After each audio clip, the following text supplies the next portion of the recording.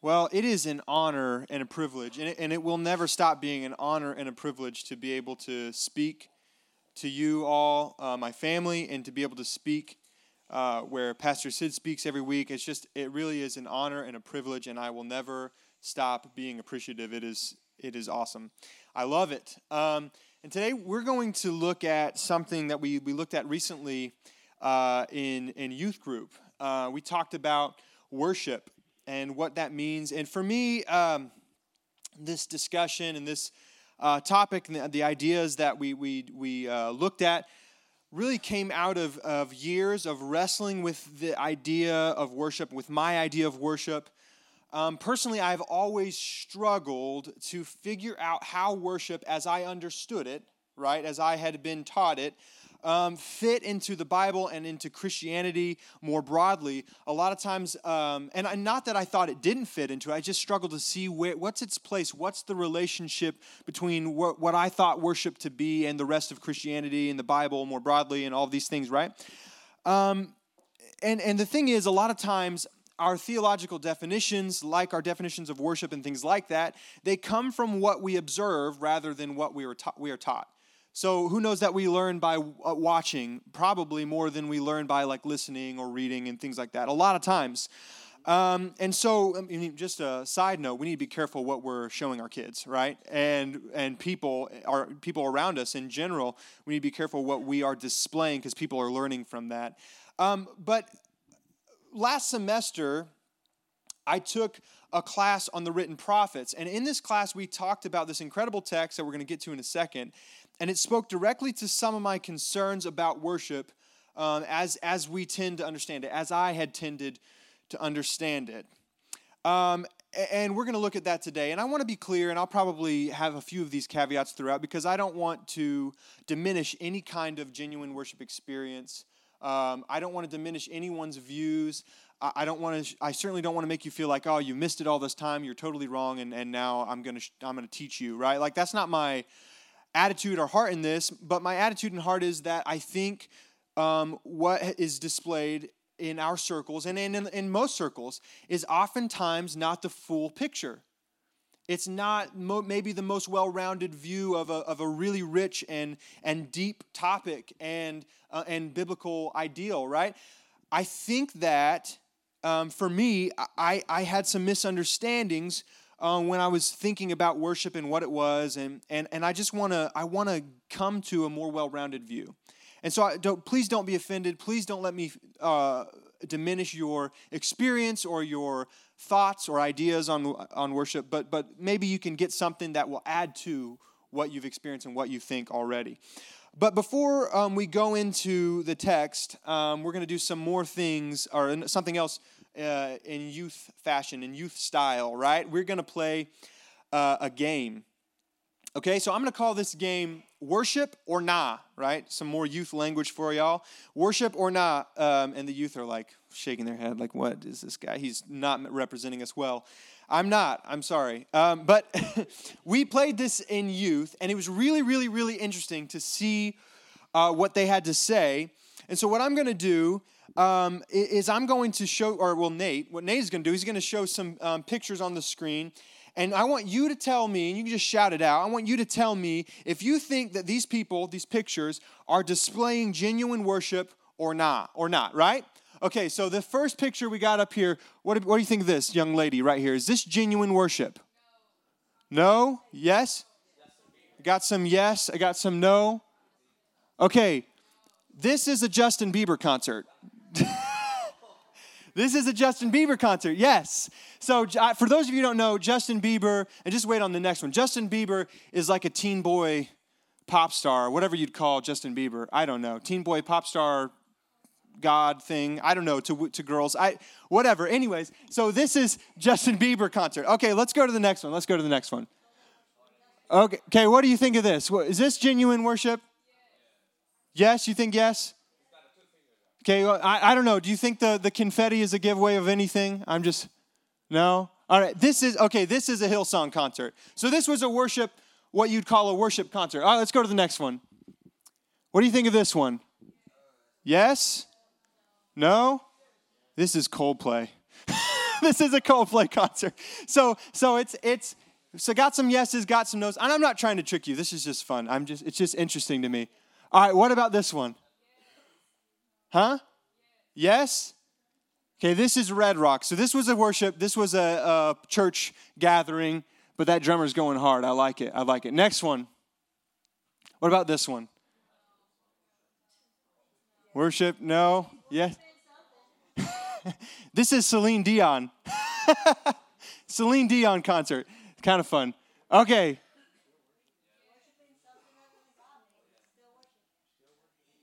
Yeah, this is Bethel. This is Bethel concert. Go ahead. Is that it? That's it. Okay, so again, don't let me offend you. But I just want to be super clear, because I don't want you to think I'm saying something I'm not. Okay, so stay with me. I think that I have a good point here, but just stay with me. I've heard preachers use this sort of thing as an illustration before. When I was in youth camp one time, they showed a video of a concert, and he said, watch this worship. And they started it halfway through, so you didn't see the beginning, and it was like very emotional. People were crying, raising their hands, all these things. It looked like what we would think of as worship, and then the song kicks in, or the lyrics kicks in, you realize it was Coldplay, or another secular band. But I've heard this before, and most of the times when they use this, it goes one of two ways. They might say, one, if non-Christian people will display such genuine acts of worship, such excitement in settings like this, secular settings, how much more should we be doing in the presence of God? They might say that. And, there might be something there. That's not an awful point, I don't think, but that's not exactly what I'm saying. Some of you may have heard it this way. If you can get excited at the Cowboys game, then why can't you get excited in the presence of God, right? People frame that question, and then you feel guilty because you go crazy at the Cowboys game. But the truth is, if you came to church with your chest painted blue, everyone would be a little uncomfortable, right? You know what I'm saying? Like if you came with your face painted and you're like, go Cow. No, I'm just kidding. That wouldn't fly in most churches. Maybe like the non-denom, like flag-waving, dancing churches. I don't know. Maybe it'd fly there. But then on the other hand, some people would look at these pictures and they'd conclude, we can't really tell the difference between the concert and the worship services very well, at least. Our modern worship concert-like experience, it's worldly and it's compromised. Get rid of it. Get rid of the lights. Get rid of the smoke machines. Turn down the bass, right? Get rid of it. But here's the thing. Neither of these views are my point. These are not what I'm trying to get at. I think maybe if we had a long conversation, some of them could be used. I don't know.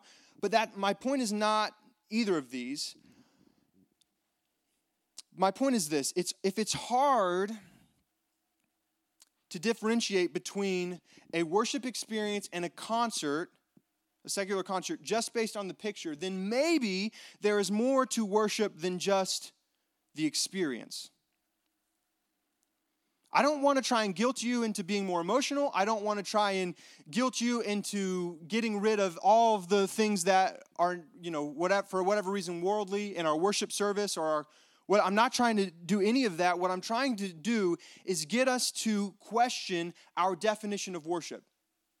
To get us to ask, maybe there's more. Maybe we need a bigger picture. Maybe we need to understand this deeper. If worship is only an emotional experience with some music thrown in, then we have a problem. Because that is obviously happening at the Justin Bieber concert. That girl was very emotional. Recently I was lucky enough to experience Disney World. And it was awesome. So the coolest thing was the fireworks show. The fireworks show was, I'm not exaggerating, it blew my mind. It blew my mind. So they had these projectors. I don't know where they were. I don't know what kind of projectors they were. They were invisible to the eye. But they projected up on the castle, and they could literally change the color of the castle, change the details. They could add characters that would, they did the show on the castle, like this three-dimensional building, right? that was amazing, and it's all timed with the lights, and it's timed with the fireworks, and it's timed with the music, and it was incredible. It brought me to tears. Like, I experienced genuine emotion at the sight of this amazing show. It was beautiful art, honestly.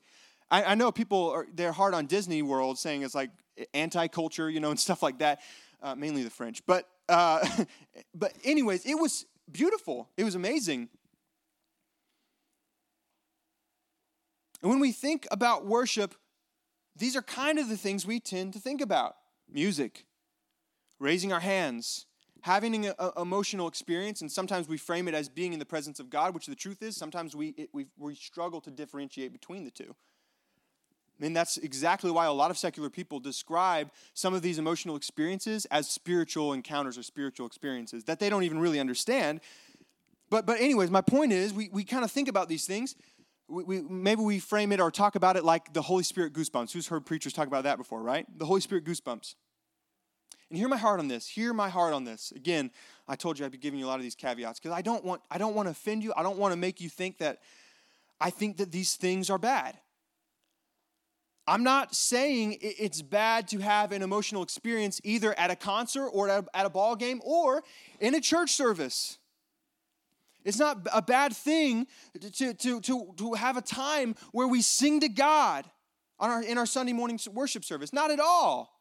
In fact, it's in the Bible. It's prescribed. It's not a bad thing to have lights and smoke machines and subwoofers that make sure you can feel Sister Kay's and Matthew's bass line in your chest, right? These aren't bad things. It's not a bad thing to have loud music and lots of instruments and new songs or to have soft hymns and just an organ. These aren't bad things.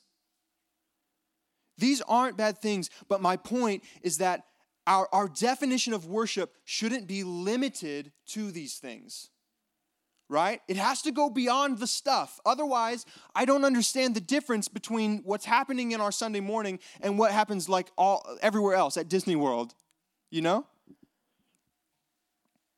this is where our text comes in, Amos chapter 5, verses 18 through 24. So if you want to turn there with me, you can kind of get a sneak peek at where we're going. But Amos prophesied to and about the northern kingdom of Israel. Okay, that was his main focus. He hit some other nations as well, but that was his main focus. He did this during the reign of Jeroboam II. Okay, this was a time that was full of political, economic, and military success and prosperity. Matter of fact, it was the most success and prosperity that the nation, both Judah and Israel, the southern and northern kingdom, it was the most success and prosperity they had had since the time of Solomon in the United Kingdom. And in the ancient world, you have to understand this. This kind of success, this kind of prosperity meant that God or the gods were happy. It meant that they were happy with them as people, as a country, as a nation, as people. And honestly, it's not so different from today if you consider certain people's theology. Prosperity gospel is what I have in mind.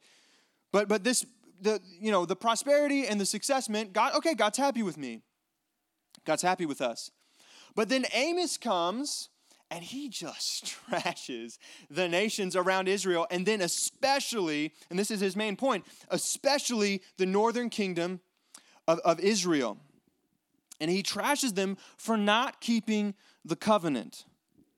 Okay, so let's define this a little bit. The covenant is both a sort of contract, including God's commandments. That's a really important part of it. So it's a contract that includes God's commandments. It's like, hey, do this. This is the deal. Do these things. This is my law. This is my commandments, right? So that's half of the covenant. But it's also a bond that God shares with his people. A promise, a bond, something that they share together. God giving and Israel keeping the covenant is what makes Israel God's people. Understand that. Hold on to that. Remember, it's very, very important for interpreting most of the Bible. God's covenant people were God's covenant people because of the covenant, right? Israel was God's people because of the covenant, both in that God gave it to them and in that they were called to obey it and keep it, right? And the written prophets, Amos included, are what some have called covenant lawyers. I think that's a good term to memorize too, because it helps you with the prophets. Covenant lawyers, it's helpful. I've also heard them called covenant watchdogs, meaning that their purpose is to call God's people out when they are breaking the covenant. So like a lawyer would do with someone breaking a contract, right?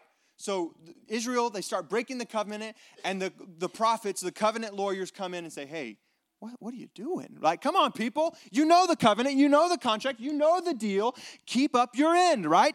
Keep it up. What are you doing? And Israel isn't keeping the covenant, particularly and specifically in regards to social justice. Matter of fact, Amos, out of all the books of the Bible, harps on social justice probably the most. Jesus probably takes a lot of his theology and a lot of his ideas from Amos. He quotes a lot of the prophets, and he even says, I come to bring good news to the poor, right? Like, Jesus is very into social justice, social change, and all these things. So this is very important for our understanding of Jesus as well. This is good stuff. But they're not keeping the covenant. You see, all that prosperity we were talking about earlier, all that success was attained on the backs of the poor. And throughout the law, throughout the covenant, right, the law and the covenant, the laws within the covenant, throughout the law, Israel was called to protect the poor and the marginalized. They're called to protect the immigrant and the orphan and the widow, so on and so forth. Are you with me? They were commanded not to oppress the poor, and yet here they were selling and making the poor slaves. Charging taxes on grain, making money off of people's starvation and hunger, selling the righteous for silver and trading the needy for sandals, as it says, trampling the poor in the dust of the earth, turning away the afflicted. They were breaking the covenant. And in this section, Amos, the section that we're going to go over, Amos responds to these issues. He responds to these people with two sections, two individual passages that were reinterpretations of coveted theological ideas, right? So these were like reinterpretations of some ideas that the Israelites had and cherished, right? And the first one, if you can put on the screen, is the day of the Lord. Okay? So in chapter 5, verses 18 through 20, Amos reinterprets the day of the Lord. And then the next one is worship.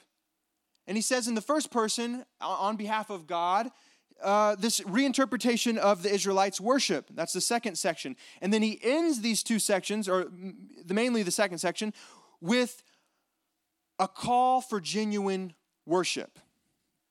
And that's what we're going to go over today. So if you want to follow along, that would be the structure. So kicking it off in verse 18, I'll read. Let's pray first. Lord Jesus, help us, God, to open our hearts and our minds, Lord. Help me, Lord, to be sensitive to your Holy Spirit and to the people in this room, Lord. I pray that we would come together and be encouraged and find unity in the mind of Christ. Find unity in your word, Lord, that we would be bound by our belief and our worship of you. In Jesus' name, amen.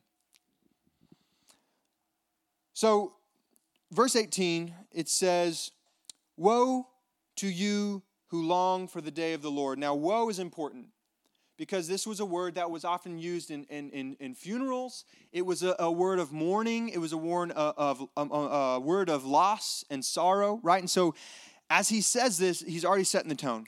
Like, this is rough, right? Woe. Woe to you who long for the day of the Lord. It's very mournful, too. Why do you long for the day of the Lord? That day will be darkness, not light. It will be as though a man fled from a lion only to meet a bear. As though he entered his house and rested his hand on the wall only to have a snake bite him. It'd be terrible. Only have a snake bite him. Will not the day of the Lord be darkness, not light, pitch dark without a ray of brightness? I despise your religious festivals. Your assemblies are a stench to me. Even though you bring me burnt offerings and grain offerings, I will not accept them. Though you bring choice fellowship offerings, I will have no regard for them. Away with the noise of your songs. I will not listen to the music of your harps. But let justice roll on like a river, righteousness like a never-failing stream.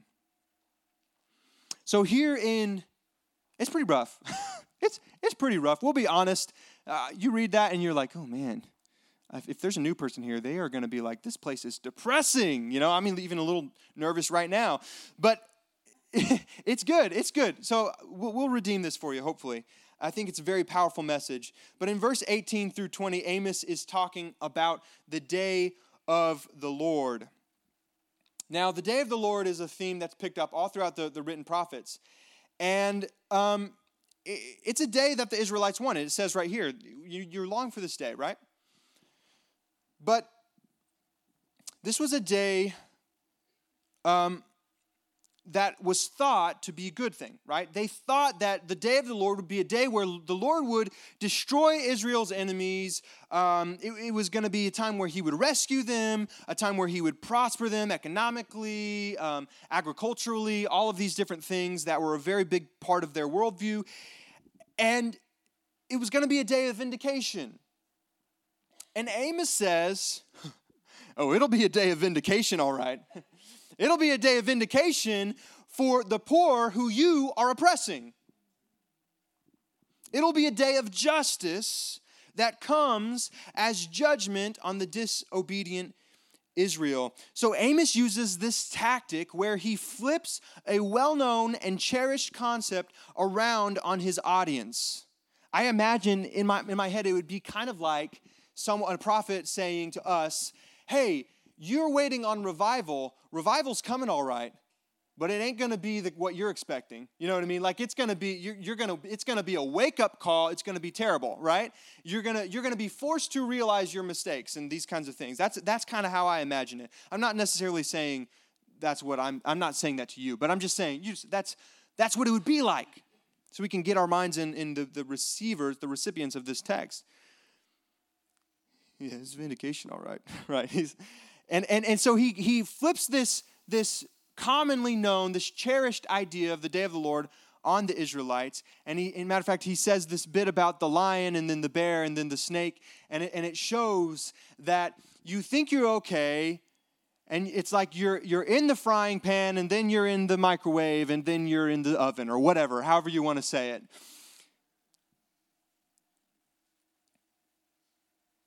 See, much like the Israelites, I think we tend to think we are good. I think we tend, and I'm with you. Like I do this. I'm doing it right now. I mean, we think we're good. We get comfortable with what we believe, what we've seen, like what we believe through what we've seen, right? What we talked about in the beginning. We get comfortable. We say things like, those other denominations, those are the ones whose worship is dead. Right? Not us. We don't have tradition. All right, we're free. This isn't dead religion. No, I'm not wrong for talking trash on this person. They wronged me, and I'm just venting to my Christian community, y'all. Like I'm fine, right? I'm not wrong for not giving to that man who was in need. He would just use it. He would just use the money to spend it on booze, right? We justify, and we say I'm right. My political ideas are right. My theological ideas are right. That's how we view the world, as if everyone else is wrong and we're right. And we know that can't be true, right? That would be like statistically impossible. It's not true. But we tend to think that we are in God's will even when we really aren't. And we're in desperate need of a wake-up call, or the day of the Lord, as Amos puts it. You see, and this is where he's going, but the Israelites thought they were good. They thought their worship was acceptable. They thought, hey, we got success, right? Like we're doing well. We have prosperity, so we're good. Sounds like someone America, come on, right? I mean, come on. It's easy to think these kinds of things here. And I'm not dogging on you. Just stay with me. But Amos continues this rhetorical tactic, and he uses another cherished theological concept, and he turns it on Israel, and that is their worship. So in verse 21, he says, I despise your religious festivals. Your assemblies are a stench to me. Even though you bring me burnt offerings and grain offerings, I will not accept them. Though you bring choice fellowship offerings, I will have no regard for them. Away with the noise of your songs. I will not listen to the music of your harps. I think the harps were maybe out of tune. That was the problem. I'm just kidding. No. So God is using some strong language here. And Amos says to Israel on God's behalf, I hate and I despise your worship. It stinks. It's a stench to me. It stinks. Why? What's the problem here? Why does God say such a thing? Is it because they weren't doing the right stuff? No, the sacrificial system, it was right. God put it in place. The Levitical worship and the things that they were doing in the temple and stuff, that was what God commanded. Maybe they added some bits in there that made it not so good, like idolatry, but that's in the later bits of Amos chapter 5. Is it because they're doing the right stuff wrong? The harp playing is too loud, or again, maybe out of tune. The harp songs, they're too old. We need newer songs. Come on, people, we got to stay relevant, right? No, it's not the stuff that's wrong. God hates their worship because worship is more than just the stuff. Worship goes beyond the temple. That's what God says to the Israelites. Worship goes beyond, for us, worship goes beyond our Sunday morning service. It does. It has to. If it doesn't, then it's like everything else. Worship goes beyond an emotional experience. It does. It has to. The Israelites were practicing ritual without obedience, and God didn't want it. He hated it. He hated it. And the funny thing is, we can get down with this part. We really can. In our tradition, in our fellowship, in our circles, it's easy for us, and I'm right with you, I promise, I'm right with you. It's easy for us to be all about getting rid of ritual, right? We're all about it. We say, I don't want that dead religion, right? I don't want that dead religion that the so-and-sos have. But here's the deal. Our way of doing church, you have to understand this, our way of doing church can be a ritual too. In fact, I would argue that it is. Just because we're more emotionally expressive and free, as we call it, doesn't mean we don't have a ritual or a tradition of our own. We do. But again, the point is not that tradition is bad in and of itself, but that it's bad by itself. Let me say that again. The point is not that tradition is bad in and of itself, but that it's bad by itself. Does that make sense? Are you following me? God hates Israel's worship because it's missing what actually makes it worship. They aren't keeping the covenant. They're not keeping up. They're into the deal. They're not obeying. They're oppressing the poor.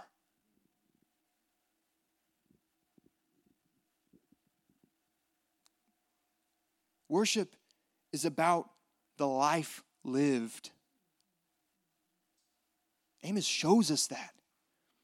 It's not about the stuff that we tend to make it about. It really isn't. It's about the life lived. I can't help but think about Romans 12 worship. Offer your bodies as a living sacrifice, holy and pleasing to God. This is your true and proper worship, right?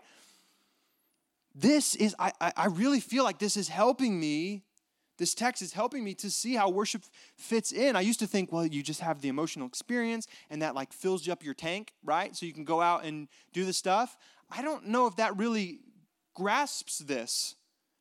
Worship first is about the life lived. And then we have our gathering where we sing together, where we encourage one another, which is incredible. And we should absolutely do it every Sunday. We should be here together. as the body of Christ, absolutely. But worship starts with the life lived for God. But I wonder sometimes, and I know, look, this is harsh, but we have to ask this question. I know you're all dreading it. I wonder sometimes if Sundays we gather and we sing and we get the feels, and we listen to the sermon. We do the stuff. We do the stuff. But then we have no concern for the impoverished or the children in foster care or the refugees and the immigrants. We do the stuff, but we treat it one another like dirt, talking unkindly, rudely. Even if it's the right stuff, we still talk rudely, unkindly, thinking, we're justified for whatever reason.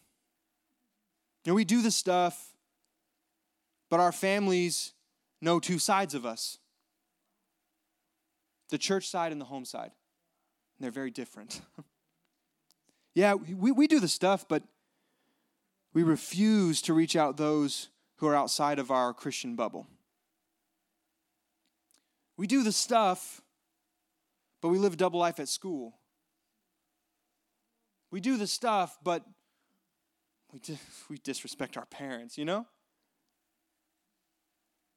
We do the stuff, but people with a different worldview, with a different mindset, different religion, different identity, as they would call it, they mean nothing to us. In fact, they disgust us. And I wonder if God is saying, I hate it. I hate it. God, help us. God, help us. The very thought of God hating my worship shakes me to my core, personally. Personally, we have to start asking ourselves, are we living a life of worship? Does worship leave the Sunday morning service? Does worship continue when the song stops? Is the song and the singing, is the Sunday morning, is it motivated out of a life of worship?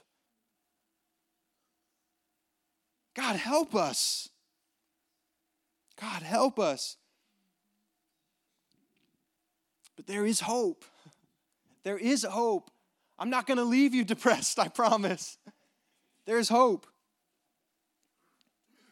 Even in Amos's difficult message of judgment, there is hope. Verse 24, he says, but let justice roll on like a river, righteousness like a never-failing stream. Sandra, would you come? Let justice roll on like a river, righteousness like a never-failing stream.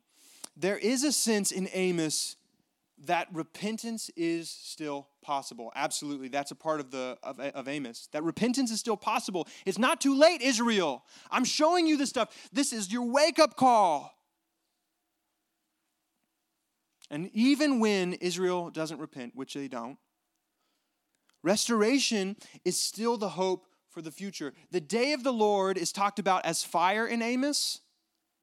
But the thing in the prophets that's really cool about fire is that fire is judgment, but fire is also refining. As Pentecostals, we like fire, right? We're like, ooh, we need some fire in this place. And I agree with you. But I would say probably we need more of the prophet's fire than we do what we generally mean when we say that. I think we need the prophet's fire. We need some hard, refining fire. A wake up. We need the day of the Lord. And I'm not saying we should seek hardship or we should seek just like the judgment of God or look for that or say, oh man, Hurricane Katrina, judgment of God. That's not my point here. I don't think that would be a proper reading. So please don't hear that. But there's hope for the future that God would restore his people. And I see that in this last passage where it concludes this thought about worship. Amos reiterates God's desire for justice and righteousness. He says, let it flow like a river, or like floodwaters and like a stream. But our idea of a stream, it doesn't really cut it. See, he's talking about a ravine here. More like a ravine. Who knows what a ravine is? So in the dry months, a ravine can be completely dried up, especially in this part of the world. They have very distinct rain seasons. But the dry months, it can be completely dried up. But in the rainy season, the ravine is rapids. It's full, it's overflowing, it's fast, it's overwhelming. So let justice and righteousness flow like a ravine that never dries up. See, we can't worship in this way. We can't live a life of worship only when it's convenient for us. Like a never-ending stream, he says. Like a never-ending, gushing ravine. See, this language, it points directly to God, as he is ultimately the source from which justice and righteousness flows. As he is just and righteous, we are to be just and righteous. For the Israelites, this meant keeping the covenant. This is the same for us, but there's some added significance post-Jesus. There's some added significance considering the covenant is now written on our hearts, as in Jeremiah 31 and Hebrews 10. The covenant is now written on our hearts. Let's unpack that a little bit. If you remember that the covenant is what made Israel God's people, right? Like we talked about way at the beginning. This means that we are brought into God's covenant people and we are called to live and worship as such. Through Jesus, we are brought in to God's kingdom, to God's covenant people. And we're called to worship as such. And I can't help but think about what Jesus says in John chapter 4. There will come a time where people will worship in spirit and in truth. This is what I definitely would tie these together in our interpretation. He's talking about God's covenant people who are not just the Jewish people anymore, because all people have been brought in, whose God's covenant has been written on their hearts. And now they're able to worship God in spirit and in truth. But remember, worshiping as God's covenant people means more than just doing the stuff. Being a part of God's covenant people means more than just saying a prayer and being done. Means more than just saying a prayer every week and being done. Means more than just saying a prayer every week, having an emotional experience and singing a song and listening to a sermon and being done. It goes beyond Sunday. It's about a life lived in obedience. I think Brother Dan, I don't remember which song it was during, but I think you said something about he wants us, right? He wants us. When we're worshiping, he wants us. And I think that's at the heart of this text, but I don't want us to misinterpret, because a lot of times when we say, oh, when I worship, God just wants us, what we mean is he wants like my full like emotional feels on Sunday morning, right? Like he wants me to be like fully bought in, jumping off the walls, running around. And if you want to jump off the walls and run around, ask Pastor Sid. I think that'd be great. But so my point is not to. But my point is this: when I say God wants us as worship, God wants our lives, ourselves. It's everything. It's how we treat the poor. It's how we keep the covenant. It's how we talk to one another as the body of Christ. So like being passive aggressive and angry, which happens a lot, and I'm guilty of it too. Ask Jillian. Actually, don't, please. But that's not a life of worship, that's not being part of God's covenant people in that moment, right?